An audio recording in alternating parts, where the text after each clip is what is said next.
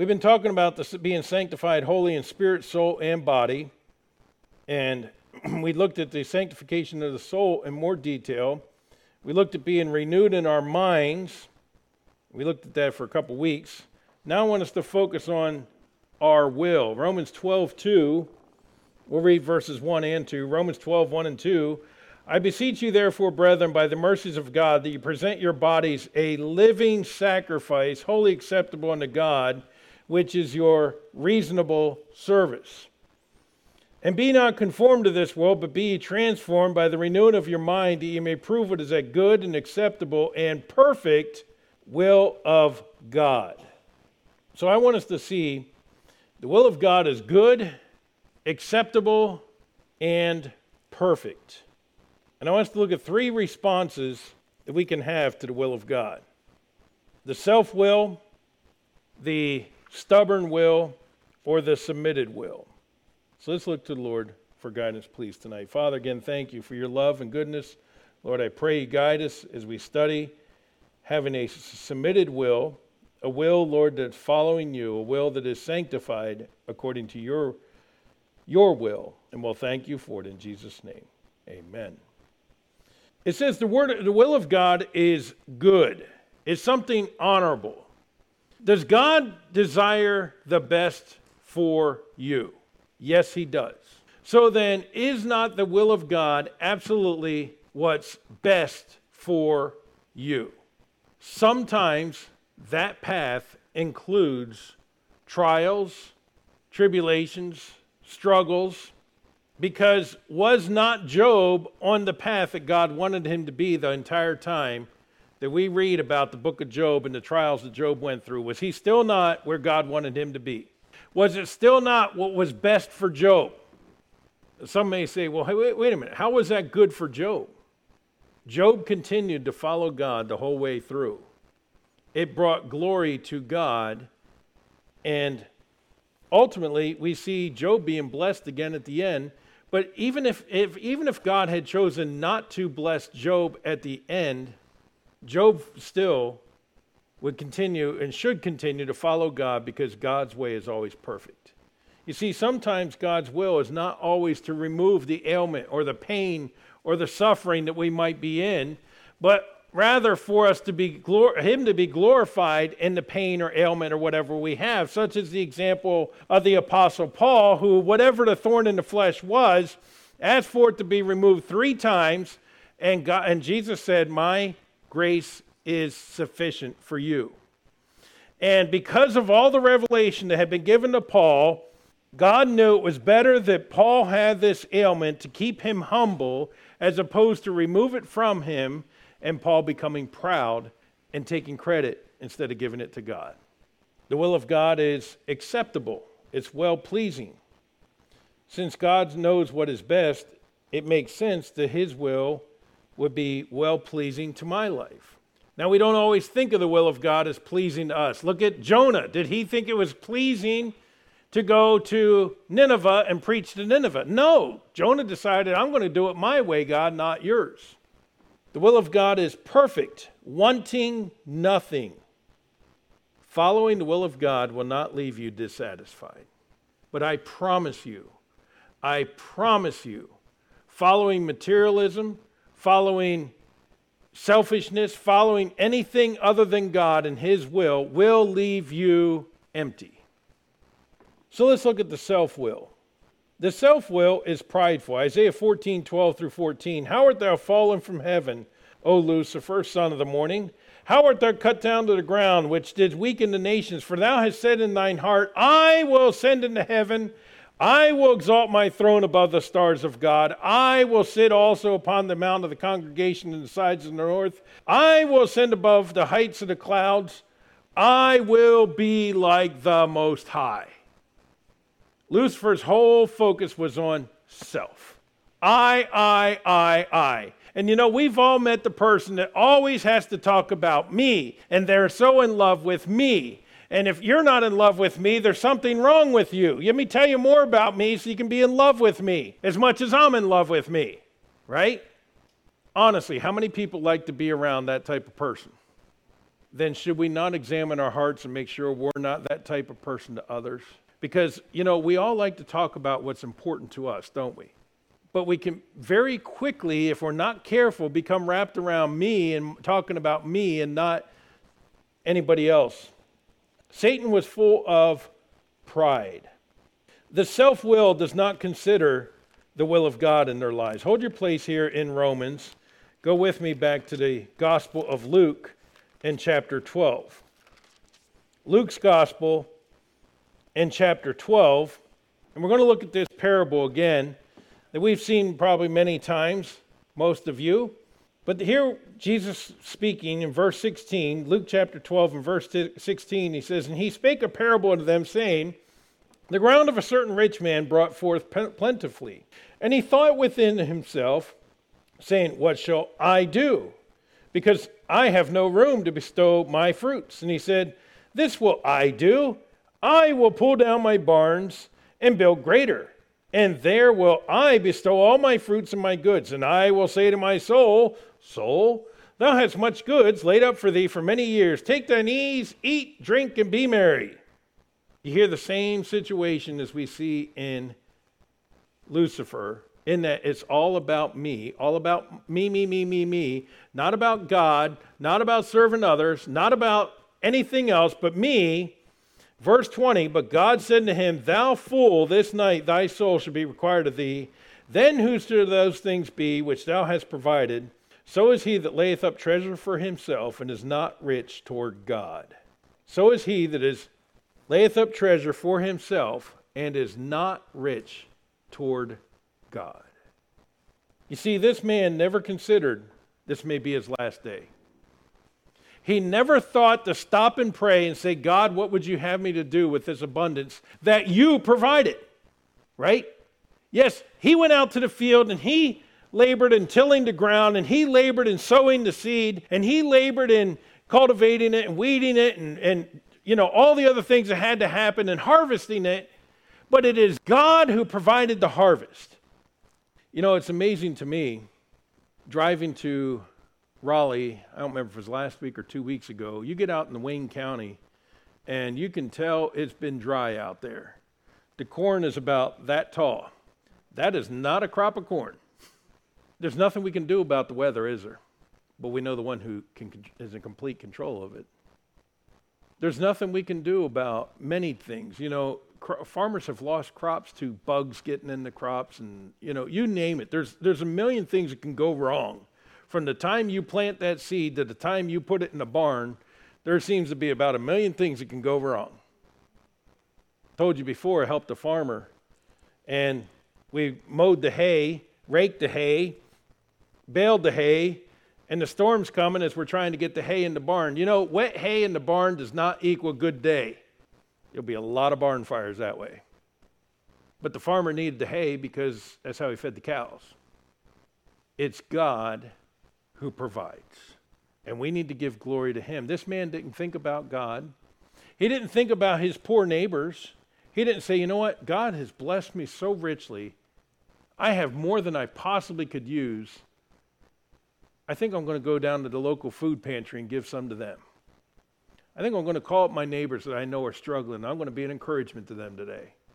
No, I'm going to pull down my barns and I'm going to build bigger because it's all about me. And then I'm going to say to my soul, this guy talked to himself. That should tell you something's wrong with him, right? Soul, take thine ease. Eat, drink, be merry. Never thinking this was his last night on earth.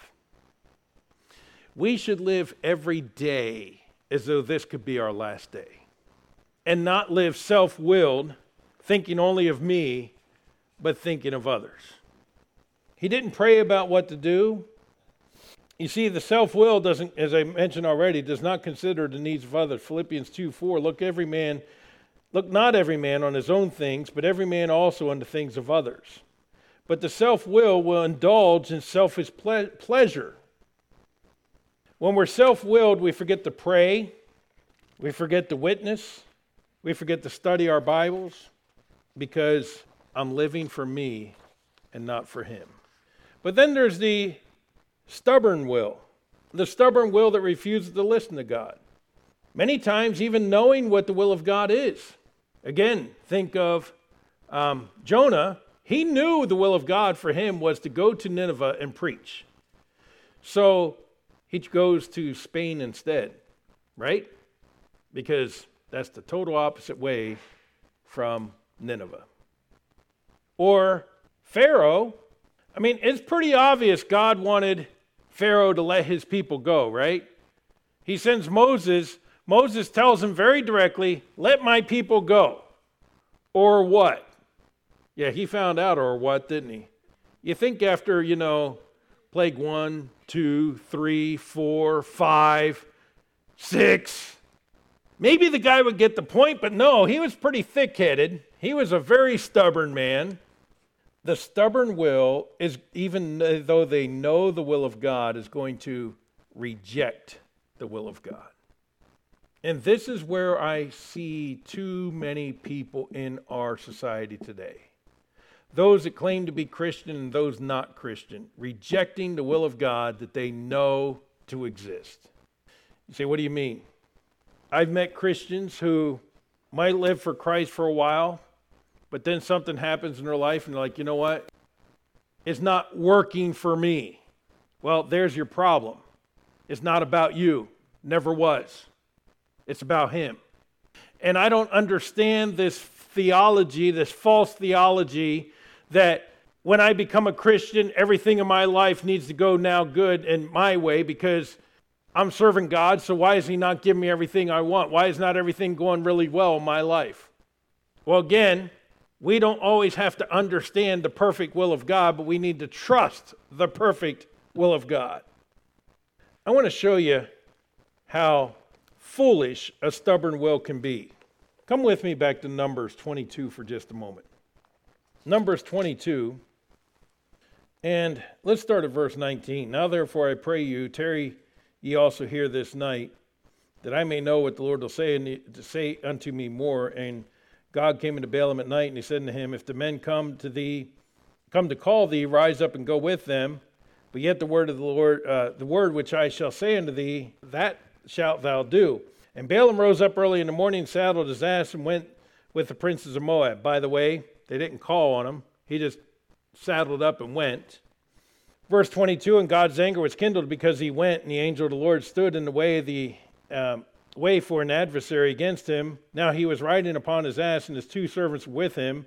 And the ass saw the angel of the Lord standing in the way, and his sword drawn in his hand, and the ass turned aside out of the way and went into the field, and Balaam smote the ass to turn her in the way, and the angel of the Lord stood in the path of the vineyards, a wall between his side and a wall on that side. And when the ass saw the angel of the Lord, she thrust herself into the wall and crushed Balaam's foot against the wall, and he smote her again. And the angel of the Lord went further and stood in a narrow place where there was no way to turn either to the right or to the left. And when the ass saw the angel of the Lord, she fell down under Balaam, and Balaam's anger was kindled, and he smote the ass with a staff. And the Lord opened the mouth of the ass, and she said unto Balaam, what have I done unto thee, that thou smitest me these 3 times? And Balaam said unto the ass, because thou hast mocked me, I would that there were a sword in my hand, for now I would kill thee. And the ass said unto Balaam, am not I thine ass, upon which thou hast ridden ever since I was thine unto this day? Was I ever wont to do so unto thee? And he said, nay. Then the Lord opened the eyes of Balaam, and he saw the angel of the Lord standing in the way, and his sword drawn in his hand, and he bowed down his head and fell flat on his face. And the angel of the Lord said unto him, wherefore hast thou smitten thine ass these 3 times? Behold, I went out to withstand thee, because thy way is perverse before me. And the ass saw me, and she turned from me these 3 times, unless she had turned from me. Surely now also I had slain thee, and saved her alive. You want to talk about a stubborn will? This man is so insistent he's going to go with these Moabites that he hops on his donkey in the morning, and he has her going, and the donkey sees the angel, and she turns to the side, and he gets mad at his donkey, starts beating his donkey, gets back on her, rides again. It happens a second time where she crushes his foot against the wall. Happens a third time when she just lies down from under him, and he's just beating on this donkey, and all of a sudden the donkey says, Balaam, why are you beating me? Because I'm mad at you. Anybody ever talk to their donkeys? All right. Your dog, your cat, your fish, any of them ever talk to you? If they did, would you be talking back and just, because I'm mad at you? You'd probably be like, whoa, wait a minute. Did my dog just talk? But no, not Balaam. He is so stubborn, so self-willed, so stubborn-willed, and so angry that he's just still wailing on it. I'm just mad at you. What are you talking about? Shut up, you dumb donkey. You know what I'm saying? Wow. Now, I will admit, anger is one of the sins that God has had to deal with me on numerous times. And I can almost understand Balaam, because there have been times I've been so angry. When I look back at some of the things I did, I'm like, that was just absolutely stupid. There's nothing else to say about it. I've been so angry at times that if my donkey started talking to me, I'd probably start yelling back at it too. But you know what I found about that? A soon angry man is usually a very stubborn-willed individual, just like Balaam. He didn't care what God had said. He wanted it his way. His stubbornness was going to make it happen no matter what. That's why I pointed out, God said, if they come call for thee, go with them. He's up before the chickens, putting the saddle on. You guys ready to go? You were going to call on me, by the way, right? Because I figured you were, because I'm already here ready to go. And he just starts riding along. And God, again, trying to stop him. Kind of like Jonah, too, going back to him. How long would you have to be in the whale's belly before you started praying to God? Now, I know he was there 3 days and 3 nights. And apparently he didn't start praying right away. It doesn't appear as though he started praying right away. He was just waiting to get digested. I'm just angry. I'll wait. Not happening. And after a while, can you imagine the ride in the belly of another animal? That had to be horrible. That's just, it's gross. It's disgusting. I don't even want to get into it. Let's just leave it. But okay, he's riding in the belly of this fish, a fish, just waiting to get digested. Then finally, starts praying to God. Stubborn. We men are stubborn. So are women. That was men in the generic term. When we show a stubborn will, we refuse to confess our sin, and we insist on doing something contrary to God's will. So let's talk lastly then about the submitted will. The submitted will understands God is in control. For this, we'll turn to the book of James. James, in the 4th chapter, starting at verse 13. Go to now, ye that say, today or tomorrow we will go into such a city and continue there a year and buy and sell and get gain. Whereas ye know not what is on the morrow. For what is your life? It is even a vapor that appeareth for a little time and then vanisheth away. For you ought to say, if the Lord will, we shall live and do this or that. But now rejoice in your boasting. Now rejoice in all, and rejoice ye in your boastings. All such rejoicing is evil. Therefore, to him that knoweth to do good and doeth it not, to him it is sin. The submitted will understands God is in control. If the Lord will, we will do this. If the Lord will, we'll do that. If the Lord will, we'll see you. If the Lord will. Now, we don't say that as a trite phrase just to sound spiritual. But every time we utter those words, if the Lord will, we should be reminding ourselves, I am submitted to the perfect, the good and perfect and holy will of God. Right? So it doesn't mean we don't make plans. Because other passages of Scripture make it clear that we should have, it doesn't not talk about if a man's going to build a tower, he's going to sit down and see if he has enough to finish it, right? Okay, so there's planning involved in life, is there not? When a farmer puts the crop in the field, he's planning on what it's going to take to get to a good harvest.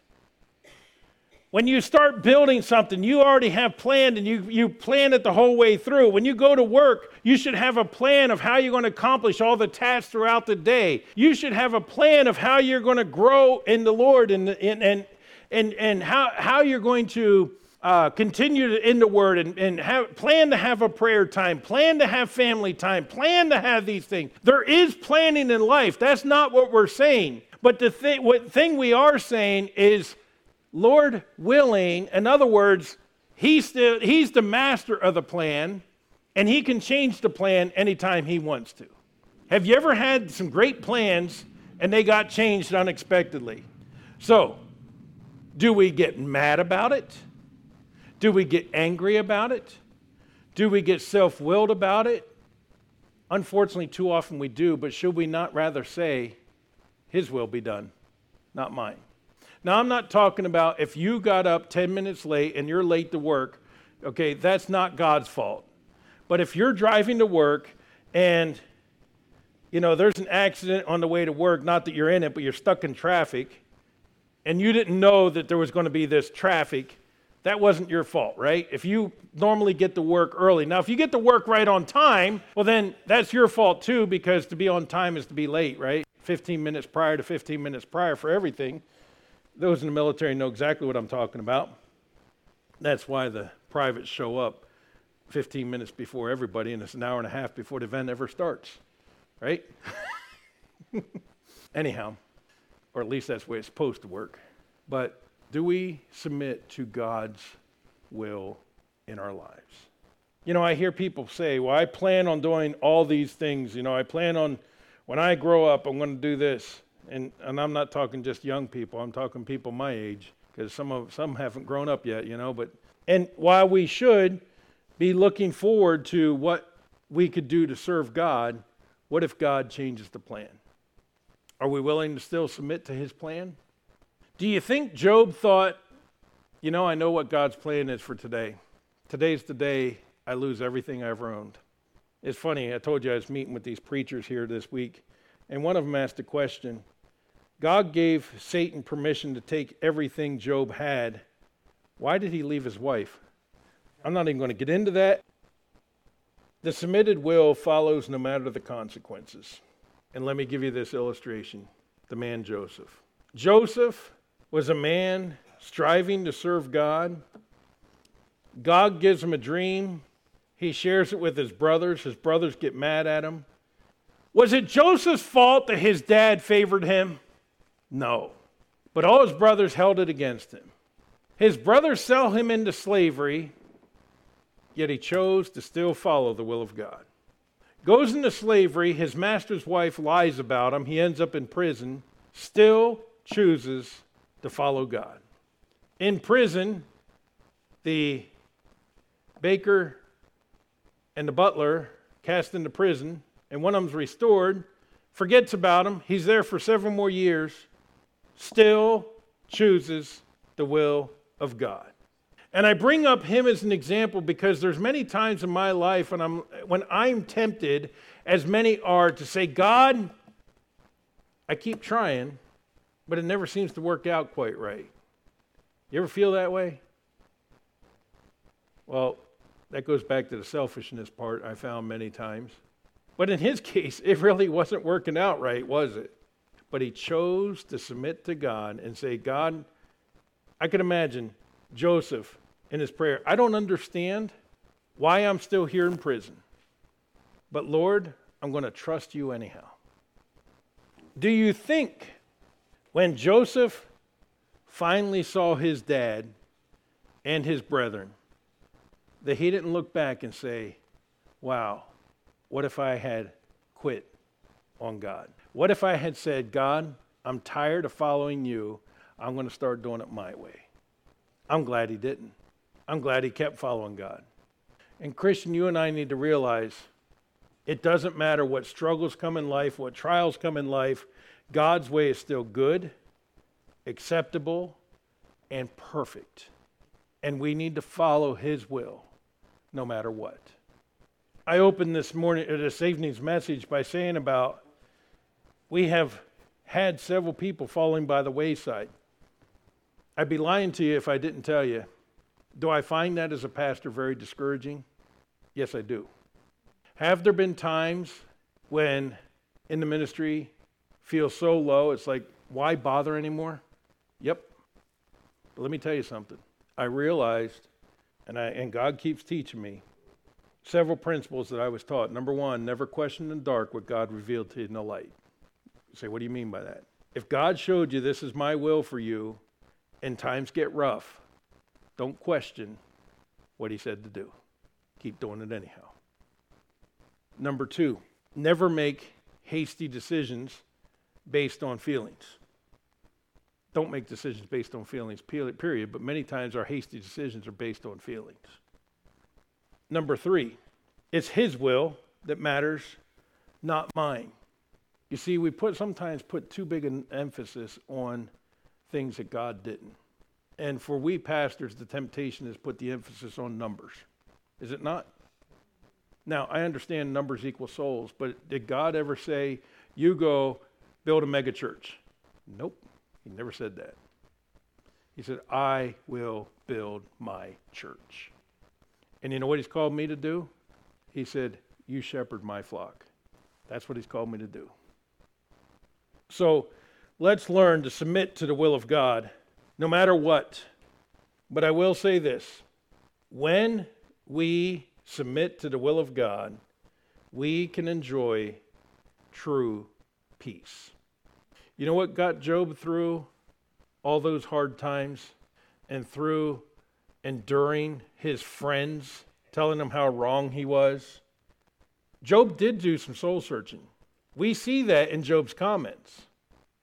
But Job said, when I am tried, I will come forth as gold. Job had a peace even in his trial. Now, did Job say, yeah, I wish to be dead? Well, let me tell you something. If I were in that kind of pain, there would be times I'd be saying, you know what, I'd rather just be dead than enduring this. But he still had a peace in his heart. God will give you a peace as you follow him and follow his will. Our will is to be sanctified. We're not to be self-willed or stubborn-willed, but rather we must have a submitted will. And I meant to look this up and see if it's in this hymnal. I don't remember if it is or not. Do we have one of the soul-stirring hymns here at the church? No. I was going to look up the song talking about the sweet will of God. And I can't believe it's not in this hymnal. And I don't remember the words because I was going to look it up so I didn't have to write it all down. But the song basically it talks about the sweet will of God. Folks, that's where we need to dwell, in the will of God. Having our will sanctified by being submitted to his will. Not being self-willed, not being stubborn-willed, but being submitted to him. Let us bow for a word of prayer.